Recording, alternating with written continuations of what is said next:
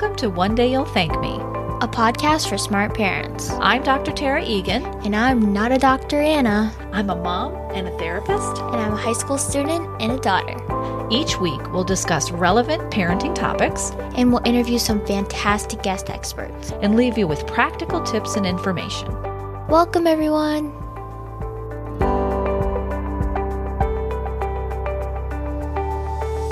Hi. Hello. So I'm excited for this episode. I am. I know you are. I can't decide if this episode will make me feel better about college and the whole application process. Yeah, it's just all of it. Or if it'll make me freak out a little bit more because now I know more information. Yeah, sometimes with you feel comforted when you have more information. Yeah, because then I know everything and I can feel more in control, I guess. You can make lists. Yeah. Actually, today, we were talking about flaws in my English class. She was like, Anna, what do you think one of your flaws are? And I was like, I think I could sometimes be a little bit of a perfectionist. She's like, yeah, you can. She's like, you're only doing virtual learning, and I've never actually met you, but I already know this about you. Yeah, she's like, yeah, you are, okay? And I was like, burn.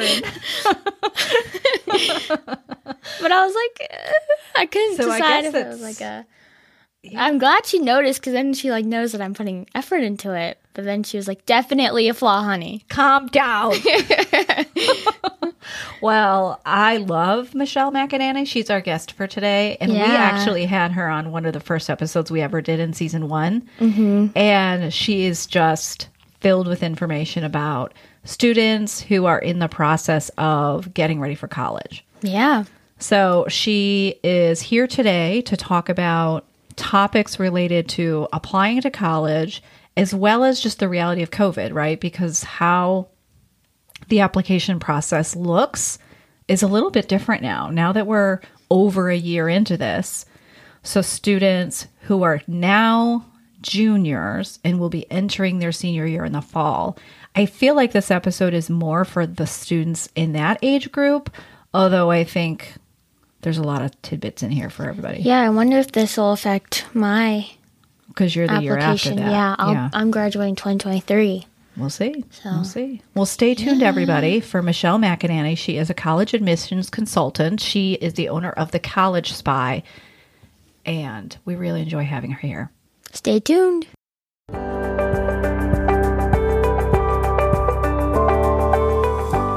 Thank you so much for being with us today, Michelle. Thanks for having me, Tara and Anna. I was telling people in the intro that you are our first repeat guest because you were on first season and now you're back for the end of second season. I'm honored. Well, and what inspired us was the desire to focus on COVID and its impact on the college application process. We don't really know the full impact of COVID quite yet, but I really feel like with your college admissions experience, and you are the owner of The College Spy, and I know that is a huge resource for parents and students out there. So I'm just going to pick your brain and take advantage of your expertise today. Okay, go for it. My first question for you is to get your insight about how COVID has changed the process of how students should research potential schools they're interested in. Because I know that some of the in-person tours are less available. And I just feel like my clients and even Anna here feel very frozen with indecision. How do I move forward? How do I make decisions? I think that even before COVID, that was an issue for kids in 10th and 11th grade, not really knowing how to get started, that the task of researching colleges and choosing the right colleges to put on their list is so big that it's hard to know how to get started. But the big impact with COVID has been not being able to visit. And I've been telling students for years that the college visit is really the key to choosing a college, being on campus and feeling the chemistry there and looking around and saying, is this the right place for me? Would I be happiest here? And getting the information directly from the admissions counselors and the other students that you meet on tour, the students attending the college, and they don't have a chance to do that with COVID. And that is what's making the research much, much harder. So what can students do? If we have to go with second best, where we may not be able to visit where we want. So how can we get started in just having something to inform our decisions? Sure. Well, one of the silver linings with COVID is that college admissions offices have gone virtual. They're doing their recruiting virtually. So before there were virtual tours, but nothing nearly as robust as what there is now. So you can go on a college's website and sign up for virtual events, information sessions, college tours, panels of students that will speak to groups of prospective students and learn all about colleges that way, where you couldn't do that before. And it's a great way to gather information without having to leave your home. It's convenient. Now, have you had the opportunity to visit any schools during this past year? I have had the opportunity to visit schools, and I have had a disappointing experience doing so in comparison to visiting in the past, where I could take the college tour that parents and students would take, and I could sit through the information session, take notes, ask questions, and then meet with an admissions counselor afterwards for more of my personal questions that maybe not every parent and student sitting there also with me would want to hear. And right now, what's happening when you go to campus is either everything is closed down and you can't get access to buildings, because what they're doing is having if the campus is open for students, they're having the students swipe their cards as they go in and out so that if somebody does get COVID, they can trace it and do testing, follow up. And so I, on campus, don't have a card to swipe. I'm not supposed to be there.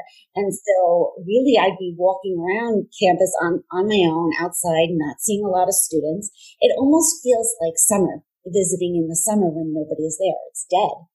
At other campuses I've been to, there have been signs everywhere saying that visitors are not really welcome. It's usually a politer sign than that, but they don't want outsiders on campus. And so now I'm walking around campus kind of saying, is somebody going to throw me out? And that's uncomfortable. So you're such a rebel. I know. Well, sometimes in my own travels and movement, I'm like, I'm passing this school. So for example, I was in Salt Lake City recently and I wanted to see Westminster College, which is a liberal arts college, is not too difficult to get into. And I wanted to know more about it. And I went to campus and I thought, they don't want me here. Where when I visited Rutgers, which is a state school in Jersey, I didn't feel that anybody was going to ask me to leave, but I certainly wasn't allowed into any buildings, even to use a restroom. So, I have had families do some what's called self-guided tours, and sometimes you can get official self-guided tour information online where they're telling you, look at this building, look at that building, and they're disappointing experiences, and for families who feel comfortable traveling and they're traveling to do those self-guided tours, they're not really getting a lot of information, which is sad. I'm glad you told us that, because Anna and I were talking about, gosh, by summertime, should we be planning trips to things? And so I would feel so disappointed if I had spent some of my budget on travel and things, and I didn't feel like I had any more information, or it left like a disappointing taste in Anna's mouth, when it really isn't reflective of that school. It's just more reflective of the COVID life. Exactly. There are some schools that are open. The students are on campus. These are mostly the smaller schools, but they're on campus and they're open for tours. So you can go online and call and ask questions about what's available if I come and visit. And there are some schools that you would be able then to get a fuller experience. But even then, I always tell my students, when you go to campus, go to the dining hall, eat the food, try it, sit down, look at the tables and say, which one would I feel comfortable sitting at? Where are my people? Do I see people who I'd be friends with here? And go into the library and say, would I feel comfortable studying here? Check in with yourself as you're doing that tour.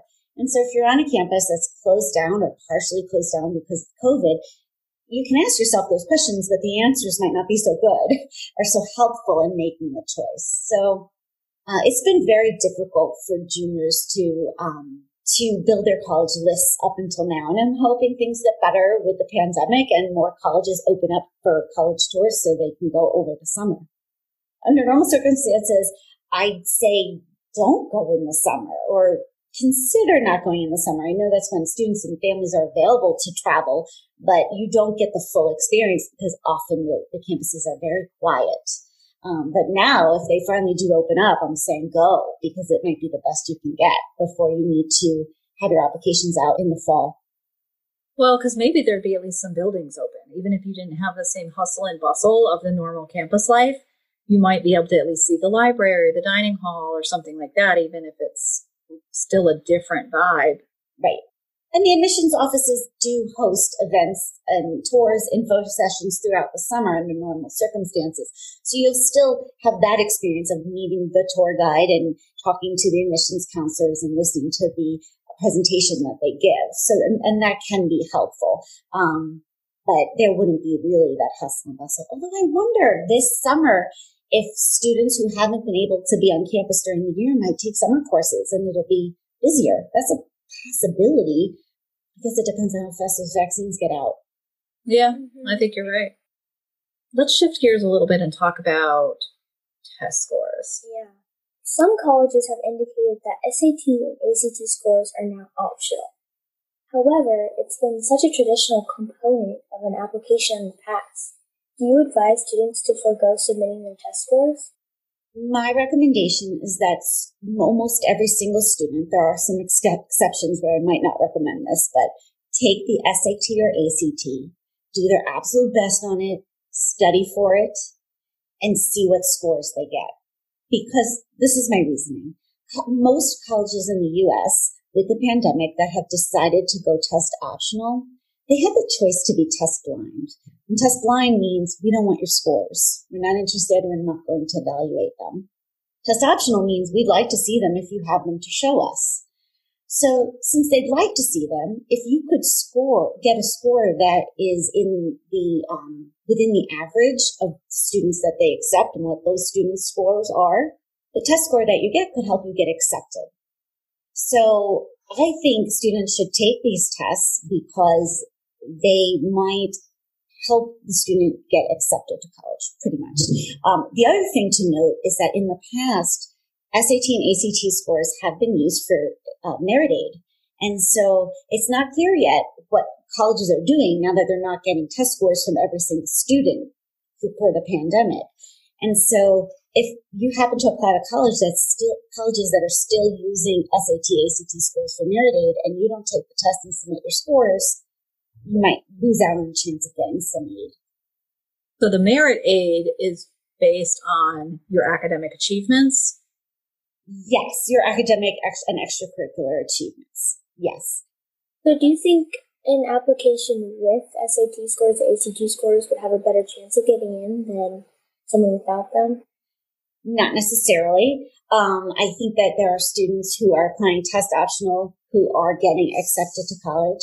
But I think that if a student's test scores are good enough to help them get accepted to the college. So let's say a college normally has an average SAT score that they accept of 1,200. So some students have above 1,200, some students have below 1,200. When you score 1,200, that score is going to help you get in. Because if you don't submit the score at all, they don't know what you would have done. They're just missing a data point. But if you have a data point that of a test score that is going to be helpful to you to get accepted, sure, you should turn it in. So I think students should take the test and study, and they should look up what the average test scores are of every single school that they're applying to, and then say, okay, I'm going to send my scores to these schools and not to these schools. Here it will help me, and here it won't. Well, we had Anna's, it's called an IGP meeting, Independent Graduation Plan. And her school counselor did not spend a lot of time talking about test scores. She was just kind of like, oh, Anna, you're such a good student. Why don't you plan to take an SAT or an ACT this summer or in the fall? I think she said in the fall. Mm-hmm. But she really didn't talk about test optional. She said, you might want to, she didn't even say study. Did she? She said something really casual. You might want to consider taking it or something, but it really wasn't an emphasis. And I thought, gosh, this is a really high achieving student. If she's not telling Anna to take these tests, what is she saying to other kids who maybe don't have the same type of transcript? Yeah, I don't know what she's saying to other kids, but what I'm hoping from the students on my caseload is that they can score at at the average of the schools they're looking at, or do that even better. And I think a lot of students have SAT, ACT score anxiety. They think I'm not going to do well enough. And many of them do well enough. So the students I'm working with who are, I'm not going to do that well. And I push them, you should take the test and you should study. When we finally get their scores back and we look at the schools they're interested in and we look at those average test scores of who they accept, what scores they're accepting, it's like, yes, you should submit your scores. These scores are going to help you get accepted. So a score of 1,200, not everybody needs a 1,600 to go to college. You can get in with an 1,100 or a 900 even. It depends on what schools you're looking at. And if it just turns out that your score is low for the schools that you're looking at, then you apply test optional if the school is giving you the option to do that. And I think many schools will for next year. I think they'll need to in order to get enough applications. I know that the students who are freshmen right now, so they went to college in the fall of 2020, they didn't really have a traditional college experience. A lot of them weren't able to attend classes in person. Sometimes the dorms were closed. Sometimes they had to live in alternative housing, depending on what their COVID status was. When some students, and I know this through Facebook, they had their kids defer and not go away to college for this first year because the finances of it, and of course the experience and concern about COVID. What do you think? Do you think there's going to be changes in how colleges are accepting new students? Do you think there's a chance that financial aid packages could look differently moving forward? Do you mean changes in how they're accepting new students because of those deferrals?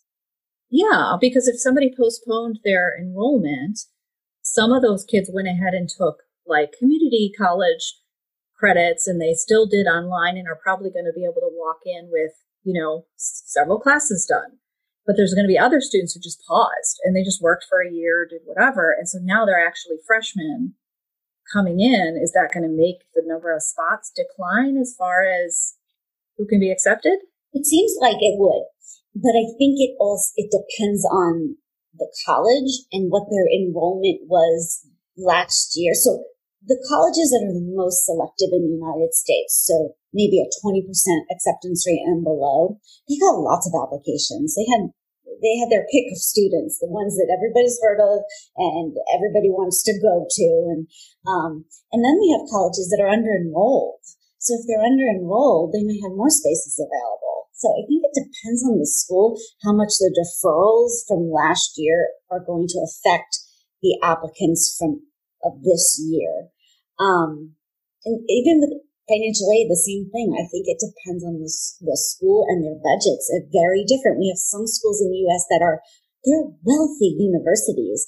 They can accept students without having any regard for how much those students can pay. So which is called need blind. So they take who they want and they give them the financial aid they need to come because the college has enough money.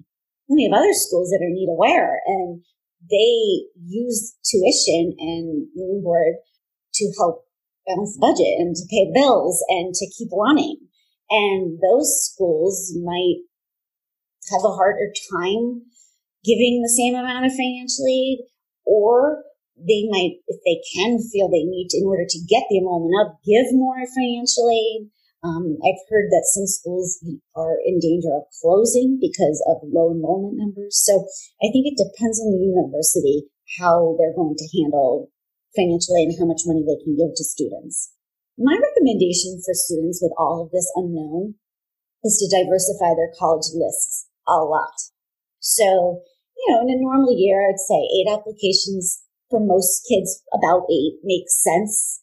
Have a couple of reaches, a few match schools or what I call likely schools, ones where they'll probably get in, but we're not 100% sure.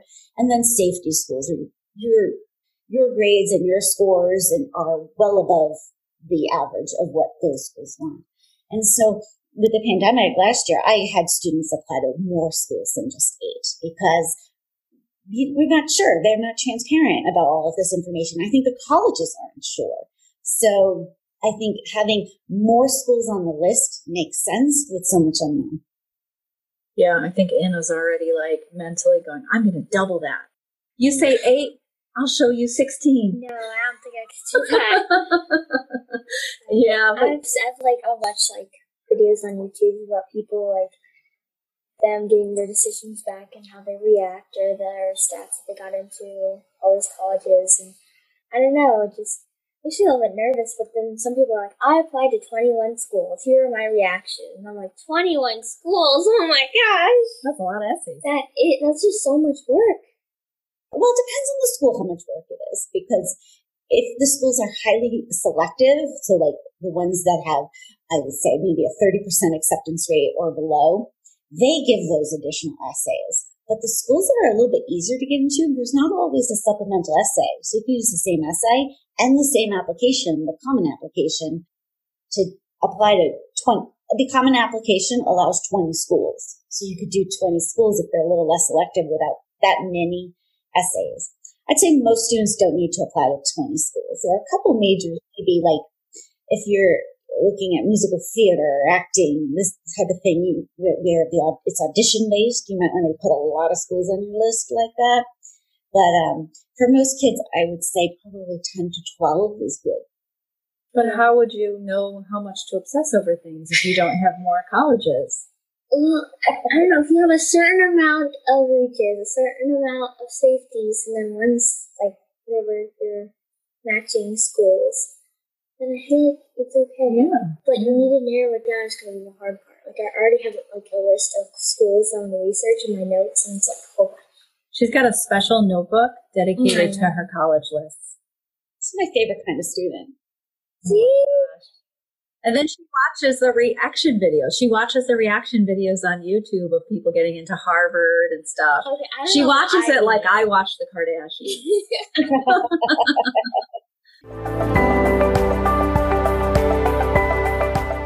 And here's a message from our sponsor. If you're like most clinicians and consultants, you probably find yourself saying the same things or focusing on the same message with your clients over and over again. That probably means you should write a book. While a book can be a powerful tool to expand your reach and establish yourself as a thought leader, the idea of writing one can be overwhelming. But that's where Eaton Press comes in. Eaton Press provides writing coaching, editing, and publishing services to help business professionals and generally smart people write, publish, and market their books as a tool to grow their business. Check them out at eatonpress.com to see the full range of programs, resources, and services they offer to make your book happen.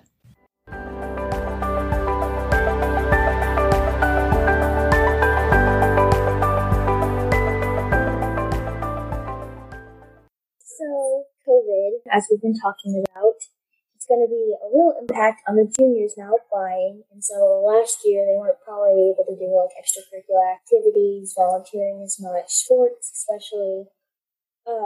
So some kids have experienced the COVID slide, as they call it, regarding their grades. Yeah, the COVID slide. Is that what you call it, Michelle? Have you heard that term? No. Did I make that up? I don't think I did. The COVID slide, where you have a kid who is normally, let's say, an A or B student, and then you put them in virtual learning, and they're learning more independently, and they don't have, as much teacher contact, and like they went from A-B student to now B-C student, or even lower. So I see that in some of my clients where their COVID year, this year where they're doing primarily virtual learning, like it really doesn't track with who they've always been as a student. The COVID slide is what I call it. And so I'm kind of curious, do you think colleges are going to take into account this weird year?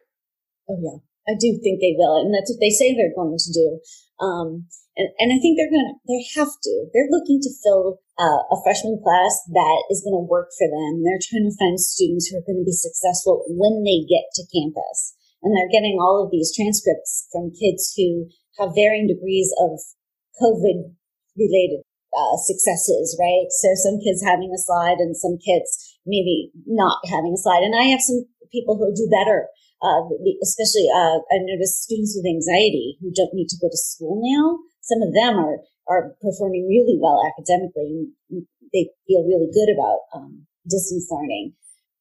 I know, I relate to this because Anna has the opportunity to go back to school And she's like, no, this works for me. Yeah. Well, I wouldn't mind going back, but I just don't want to interrupt my routine in the middle of a semester or the middle of the whole year. Do you feel it would distract you to go back? Yeah, and also I haven't been wearing a mask for 8 hours in the classroom. I've been sitting there for hours and hours. So I think it would just be a huge disruption to how I can focus on things. Based on what I'm seeing with other kids, the masks are fine. We would probably buy you better masks. I mean, we hardly ever go anywhere. We have Old Navy ones. That's not the point. Well, I understand that you have your routine. Yeah. And so and it's working. You have really good grades. So people who are in school, it's a lot different. Mm-hmm. So I want to stick with mine, and I'm doing pretty good. You're doing very good. But I do feel bad for kids who are juniors right now, and they feel like they have a transcript that feels very bare to them. Mm-hmm. And especially if kids had a health concern or a close family member who lives with them or they saw frequently, where their activities were even more restricted because of that, where they were doing, they weren't going to get an after-school job or anything. And so those kids, I feel like, are showing signs of stress. Like my clientele are showing signs of stress when they feel like, gosh, I was plugging along so well and having a competitive application, and now I have this whole dead year. And I try to give them reassurance that I feel like schools are going to account for that, but it would be good to hear from you specifically about that. I think schools will account for it. They're always looking at trends on the transcript, and they're going to see, I know your audience can't see this, when I'm showing my finger going across and then taking a dip and then going back up as kids get back to school. I think that will be a trend they're going to see amongst their applicants, but not all applicants. So some of them. And there's a space in the application. It's called the additional information section. It's optional. You can write whatever you want.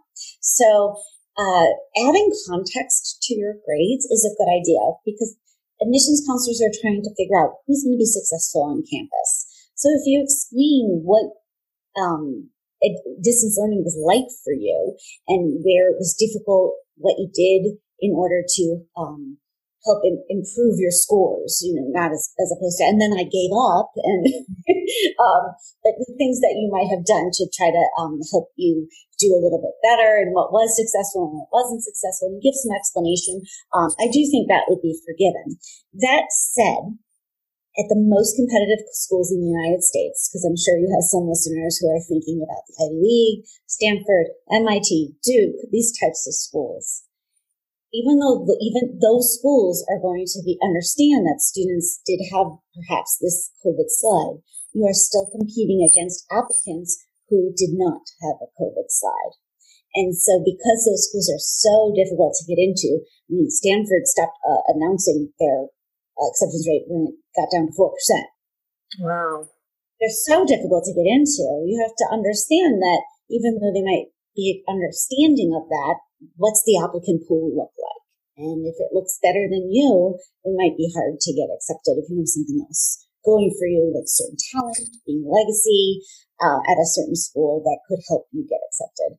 So I think for schools where the acceptance rates are higher, it's going to be okay. Where it's lower, it could cause a bit of a struggle. I also want to answer your questions in terms of extracurricular activities, because that's another thing a lot of students have been worried about. They're canceled for the most part. And so what I'm encouraging students to do is to think about extracurricular activities broadly. Colleges want to know, how are you spending your time? And they want to infer from that how you're going to spend your time when you get to college. So if you're feeling a COVID slide and you're feeling down and depressed because you can't do your activities and you're stuck at home and you can't see your friends, you're not doing anything else, and using your time wisely or using your time to do things of interest, that's not going to help you get accepted. But if you are spending your time doing something that is interesting to you, you should put that on your application, even if it's something that you didn't normally think you would put on your application. So for example, maybe you started to do a certain craft because you're home and you decided to take up knitting. That goes on your application. So, and you can put in the additional information section, these are the things that I did that I normally wouldn't have done, but during the pandemic. So colleges will want to know how you spent your time. And at those selective schools that I was referring to before, although colleges are going to be forgiving that you couldn't play lacrosse or you couldn't participate in the drama club, you're going to be competing against students who use their time to do things like Anna did, start a podcast. And that is going to help you get accepted over students who did not creatively use their time. So I've been encouraging my students to think of projects of interest and take them on. For some kids, that could be starting music lessons online. And for other kids, it could be reading a bunch of books on a certain topic and doing something online, discussing them with somebody, or joining a book club. Could be anything. Extracurriculars aren't stuff like a club. They could just be do things that you do independently. Yes. It's how you spend your time. That's what they want to know. So let's say you spend your time helping your younger brother or sister with their math homework because you're great at math and your younger brother or sister struggles with it. You can put that on an application.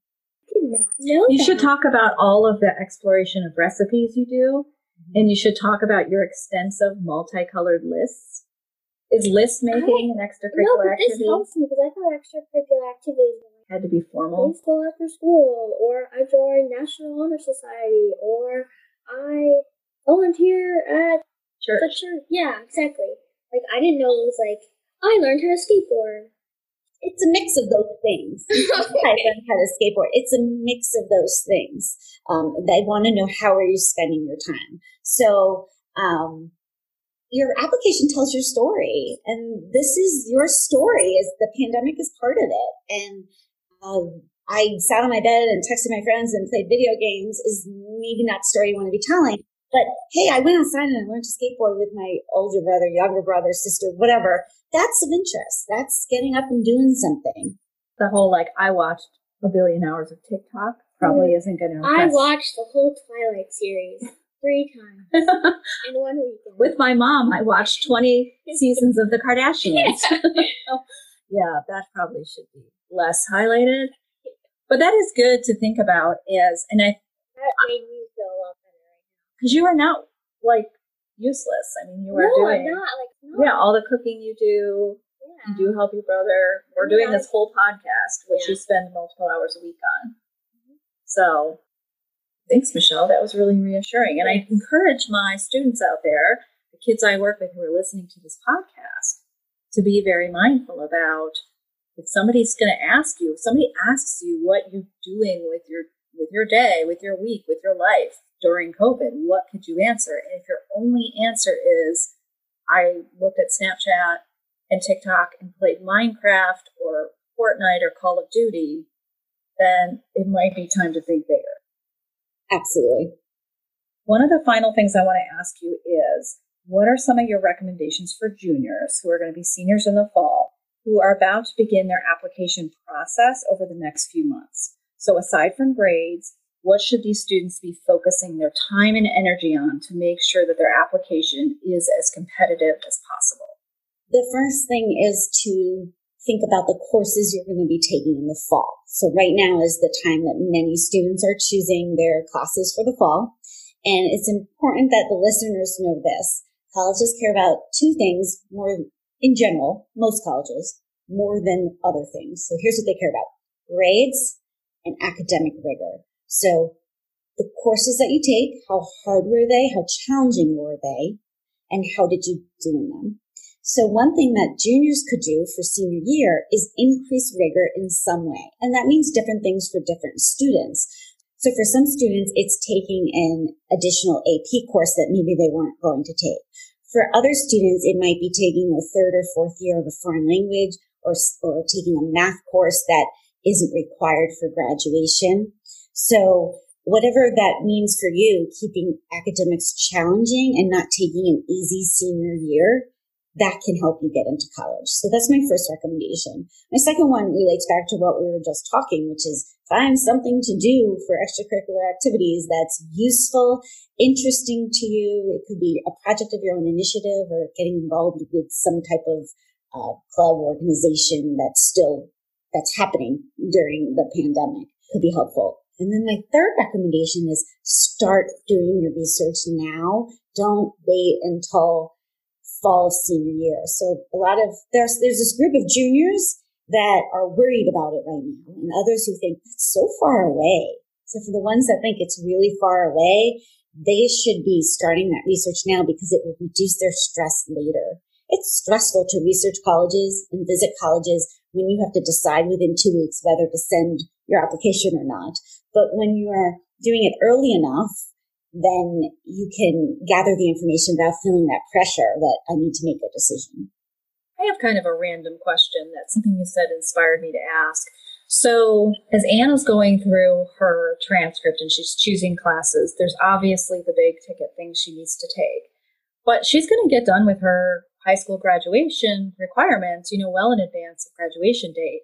So is it a better choice for her to continue to take the rigorous classes, that additional, EP statistics, or is it okay if she takes classes that allow her to explore some additional topics? Like for example, she was looking at forensic science, or she was looking at accounting and things that were interesting, but they weren't AP level. They were just there that, she could explore a potential interest to help guide her course of study in college. Do you have an opinion on that? I do. And my opinion changes depending on what type of client I'm talking to and what their goals are for college. So students who are looking at the most selective colleges in the U.S. should be focusing on taking rigorous classes in the 5 academic subjects. So if I have a student telling me that they're most interested in Duke or the University of North Carolina, Chapel Hill, I'm going to tell you then it's the AP Statistics or AP Calc, not the accounting.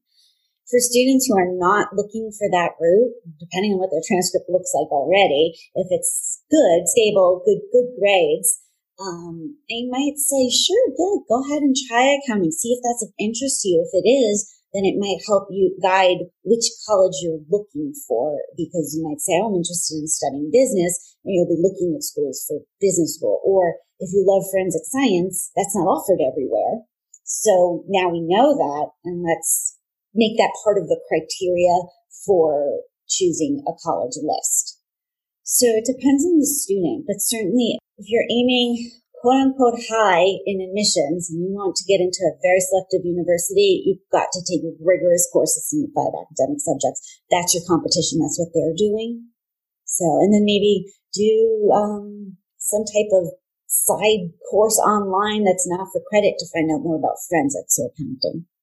Yeah, because I know Anna's in particular, she's kind of sweating what area she wants to study. And so there's some opportunities out there at her high school to kind of get some information about different tracks. They have kind of a business track and they have health sciences and things like that. And so she sort of has to choose between, taking that additional AP class or exploring that option. But I think that she's one of those kids she's going to do fine regardless, like if she goes into college and doesn't have a clear path for what she wants to study, I just think she's going to figure it out, so. Right. And my advice would be based on what type of person is coming to me. Some people really want to know what they are going to study before they spend money and time and effort in college. And other people view college as a place where they can go and explore and they don't need to know right away. And so my answer to which of those ones that it would be better might adjust depending on what type of person I'm talking to and what their goals are, what's important to them. And so with Anna, if she was a client, what I would do is look at her multicolored list of 30, 40 colleges, however many are on there, and then I would compare it to her transcript and kind of figure out, well, how many of these are reaches? Is she really hoping to go to a school that's selective and difficult to get into? And I likely advise her, if she did have those schools on there, to go for the more academically rigorous courses over the ones that are more exploratory. Although I have to tell you, in my heart of hearts, I kind of want to explore. I think that's more fun, but that's not what people hire me to give them advice to tell kids, right? But because I think there's value in those classes as well. But unfortunately, I know that that's not the way to get into these competitive schools. So, yeah. No, I can understand. My brother just entered a master's program, and I'm honestly not 100% sure. It's like some sort of health administration. And he tells me about that in his classes, and I'm like, oh, I'm so jealous. You're like in class and you're learning, and like I have like a million graduate credits. Like the last thing I need to do is like take more college classes or grads classes. But it's such a cool thing to explore something new and learn. But at the same time, there's a time and place for that. And if she has the ability to get in some of these more competitive colleges that offer more opportunities, I want her to take it. So, right. And colleges actually really care about intellectual curiosity, especially these selective schools I've been referencing.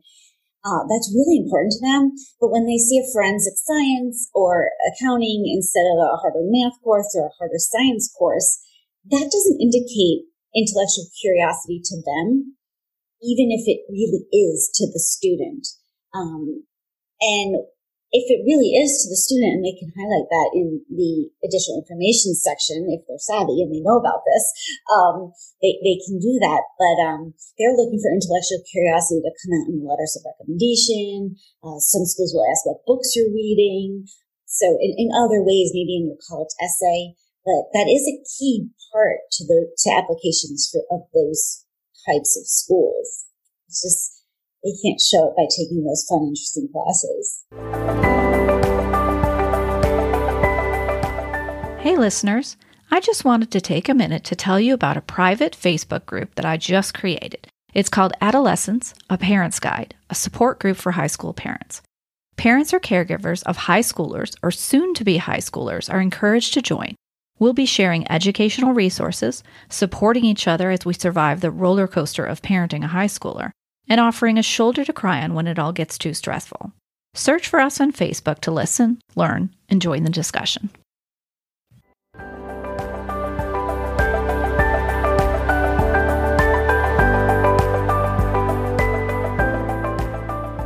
How important is your class rank? Class rank is interesting because when a college prioritizes that, they're comparing you to the other students in your class. And at some colleges, it is really important, and at others, it isn't. So you can find that information, whether it's important to a college or not, in the common data set that almost every college publishes. I might have told you about this for our last podcast, but in section C. So you just Google the name of the college, common data set, look for the most recent one, because they publish it every year. Scroll down to section C, and it will tell you for that college if they're factoring in class rank or not. For the most part, I'm not seeing that as the most important thing. I'm seeing grades and rigor as the most important because I'm looking at section C all the time on various colleges' common data set. So I'd say just my best advice is just do the best you can and don't be so competitive with other people at your school that you stress yourself out. So Anna's dad and I went to the same high school, and we both graduated really high in our class. And literally no one's ever asked about it again. Like, it's just never been a thing. And I'm not, just because it wasn't relevant for me doesn't mean it's not relevant for your generation. But because, I mean, if you're in a class with, if you're in a relatively like non-competitive school district or school, like there's some private schools here in Charlotte where, they're really, really snooty schools. And graduating in your top 10 there is going to be different than graduating in your top 10 of, a completely different high school that only has a 60% rate of students going to college. So like they'll tell you in certain data points for high schools, like what percentage of the school gets accepted into college or goes on to a 4-year college. So like there's a couple of high schools that are really competitive near us where that percentage rate is nearly 100%. And then there's other public schools or private schools, I don't want to just assume public schools, where the graduation rate or the rate or the percentage of kids moving on to college is actually quite low. So if you're, a higher class rank in those schools, it doesn't have the same meaning as it would in a different school. Am I saying that right? You are. And the way colleges know about all of these schools is through something called the school profile. So every high school creates a school profile and updates it every year.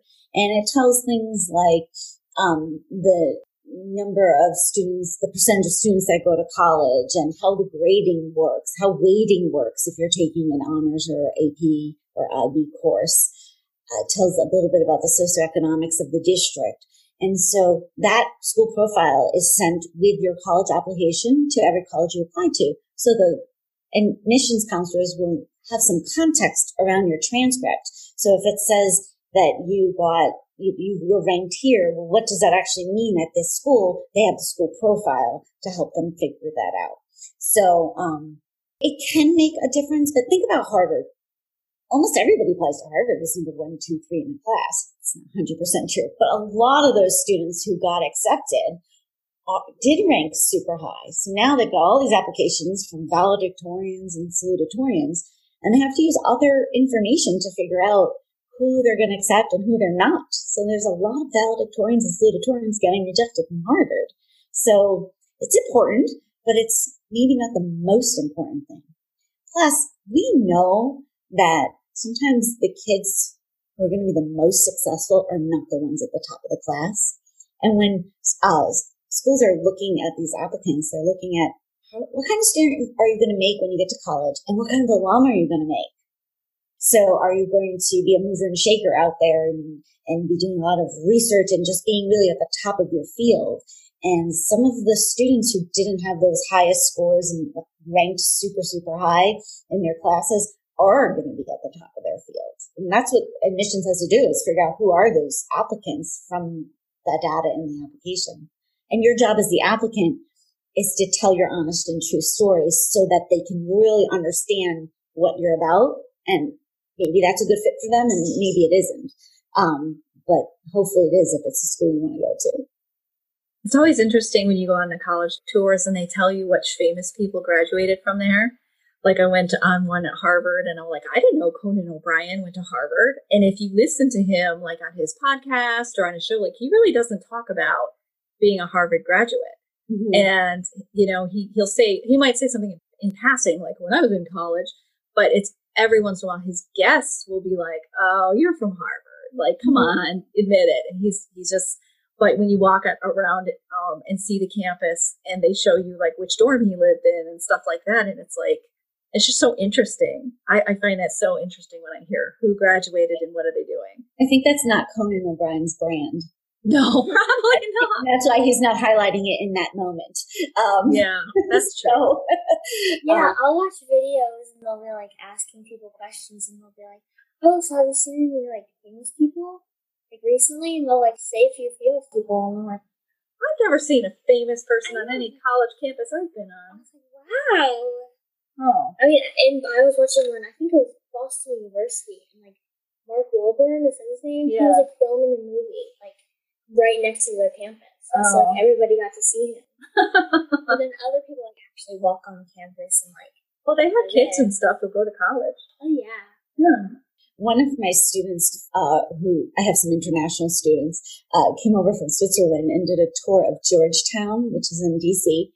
And she was on tour with Patrick Dempsey and his daughter. Oh. I'm like, I have been to probably 230 or 40 schools on tour. I have not seen McDreamy, you know. No.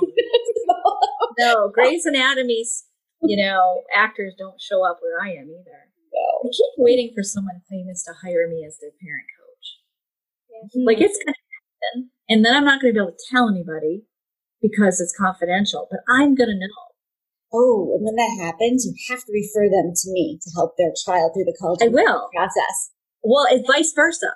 Like, it could be, you have to refer them to me too and be like, I know somebody who can help your child stay emotionally healthy and motivated. And then you can send them to me. We might need to raise our prices to entice those types of people to come to us. I think you're right. I think you have to be extraordinarily expensive. Yeah, that might be off-brand for both of us. So, yeah. I know, but I could be flown in. Like, they could fly me in, or we could do it over Zoom. Like, I'm open. Anyway, okay, so before we finish today, I need you to tell everybody, Michelle, about your services. Like, if somebody is going to call you up get support for their kids? Like, what are they calling you about? So my business is called The College Spy. If you want information, it's thecollegespy.com. So I'm spying on colleges and telling you all about them. And as parents and students, I work with them on the college admissions process. And that could start as early as 9th grade and helping the student build an academic and extracurricular profile that helps them meet their college goals. But most people will call sometime during 11th grade or just before 11th grade when it's time to start really worrying about college. And I help them with the entire admissions process and choosing a college list, answering all of their questions, things that we spoke about today, and doing the essay, filling out the application, telling their story, lots of encouragement and support along the way, taking the stress out of the process and making it fun. I think that I'm so enthusiastic about colleges and students that it becomes a bit contagious for almost every one of them. Well, I have a lot of free resources online on my website. I run a Facebook group. It's called the College Admissions Parent Information Group. And so put a lot of tips in there, answer a lot of questions, and there are parents that are very knowledgeable, helping one another out in that group. My Twitter is filled with tips and admissions tips and things. And if you go on my website, there'll be a pop-up to sign up for my newsletter. And I send something out about every 3 weeks with information and tips and articles. And I just got your newsletter the other day and I forwarded it to Anna. Did you read it? I looked at it. Like, I just scrolled through it. Yeah. So I think your resources are fantastic. Your Facebook group is super helpful. You have articles you post, you offer suggestions, you just kind of keep the information flowing. And then the parents who are part of that group will ask a question and you respond really quickly. And then you also give opportunity for parents to celebrate the successes. So a lot of kids in the last, few weeks and a couple months have been getting acceptance letters. And so people have been sharing that. And I just, for me, even though I don't have a kid who's quite at that stage yet, it's just really exciting to see that these students have had their hard work pay off. So I don't know. I think that's my favorite. I always read the stuff from your Facebook page. There's a bunch of Facebook groups out there for related to admissions, and I'm trying to figure out how to make mine the best, and then how I'm going to assess whether it is the best. So I'm trying to encourage engagement amongst the group members and make it a little bit fun, but also I really want people to have the information that they need to make this process less stressful and more, I want to say exciting, but I really believe that this is a great time for students. It's one of the first times in their lives that they get to make choices about their future, their education. They get to choose within limits, usually set by their parents, because sometimes the students are setting the limits themselves, but they get to choose where they want to live, big school, small school, what they want to study. It's a very exciting job, and it's very rewarding to be able to be on that journey with parents and students. So I enjoy working with the clients and also just sharing all of this information on various social media platforms. Twitter is great because you can put 8 tips out a day. It's appropriate to tweet 8 times, where on Facebook it's spammy to do that. Yes. People don't like it. So that's the difference between my Twitter and my Facebook. Twitter is just chatting away with whoever wants to read it about various little nuggets that will make a parent or student who's reading it think, oh, I didn't think to ask that question. And now they have something that they know about that maybe they didn't. So much misinformation going around. I heard this, I heard that, and I'm thinking, oh, that's not true. That's not true. So trying to clear some of that up. You should create a blog post that are like, the top 5 myths people are saying, because I know just when I talk to other parents who they very much assume that the college application process is like it was when they applied, 25 years ago. And I keep having to tell my clients, just from the knowledge I gained from you and your resources and stuff, like, okay, we need to think about this differently. It's like a whole different ball game these days, and we can't give kids false information or make assumptions. Like, part of being a parent right now is getting informed on this process. And there's definitely easier ways and harder ways to get informed. We don't want people to get informed by learning the hard way where their kid doesn't take advantage of an opportunity or know about an opportunity. So it's one of those things as parents, we have to start gathering information. I know when I applied to college, my parents didn't have a college degree. They didn't know anything. And I kind of applied to one school, early decision. And I mean, I was happy. I'm not complaining or anything. But at the same time, like I look back and I think like, I had no idea. I was an excellent student. Like there could have been other things available to me and I just didn't know because my parents didn't know. So I think now with obviously the internet, resources like your Facebook group, your Twitter page, like there's so much that's more accessible. Yeah. One of the things that's really hard when you're gathering the information is that a lot of times what's put out there isn't personalized for your student, or, well, it's definitely not personalized, but it doesn't fit your kid, right? So that could be the benefit of hiring an educational consultant like myself, or just connecting strongly with your school counselor, because what the advice I might give to Anna based on her academic and extracurricular profile is very different from maybe somebody else who has different goals, different priorities, and a different transcript. There are students that I would say, you don't need to take the SAT. Not most of them, I would say you do, but there are a few not. And so that parent is going to be reading all this information about how it's important to do, and that's not the right information for their kid. And that makes it hard, is sort of just how do you figure out if what's being given out for the masses really fits your individual child? That's true. Absolutely. I think if people have questions and, as a parent of a kid who's highly interested in this process, then I want her to feel involved and I want her to feel in control and knowledgeable. So, having somebody like you support her could really make a big difference, both in her anxiety level and just her understanding her choices. So, Well, thank you, Michelle, for being part of our episode today. The information you've given us has been so helpful. And I know, Anna, you're pleased, right? Yes, I got a lot of information out of it. Yes. So thank you so much for being part of our episode. And of course, I'll have the information available for listeners to access in the show notes so that they can get a direct link to your website. And once again, I can't encourage parents enough to join the College Admissions Parent Information Group on Facebook, which is hosted by Michelle McInerney, and she is fantastic about responding to questions and keeping resources flowing for parents during this process. Thank you so much. Make sure to leave us a review and to tune in every Wednesdays for new episodes. Thanks for listening. Love you, Mom. Love you too, sweetie.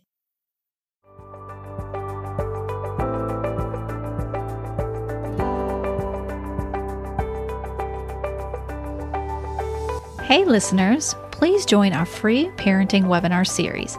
It's offered each Monday at 12 p.m. Eastern Standard Time. Please visit www.drtaraegan.com to register via Zoom. Each webinar will offer a 15 to 20 minute presentation hosted by me, followed by a 30-minute question and answer session. If you can't join us live, you'll be sent the recording directly to your email so you can watch it later at your convenience. Join our Facebook page at Dr. Tara Egan to get details about topics we'll be discussing in upcoming webinars. This is my chance to meet you, so please register today.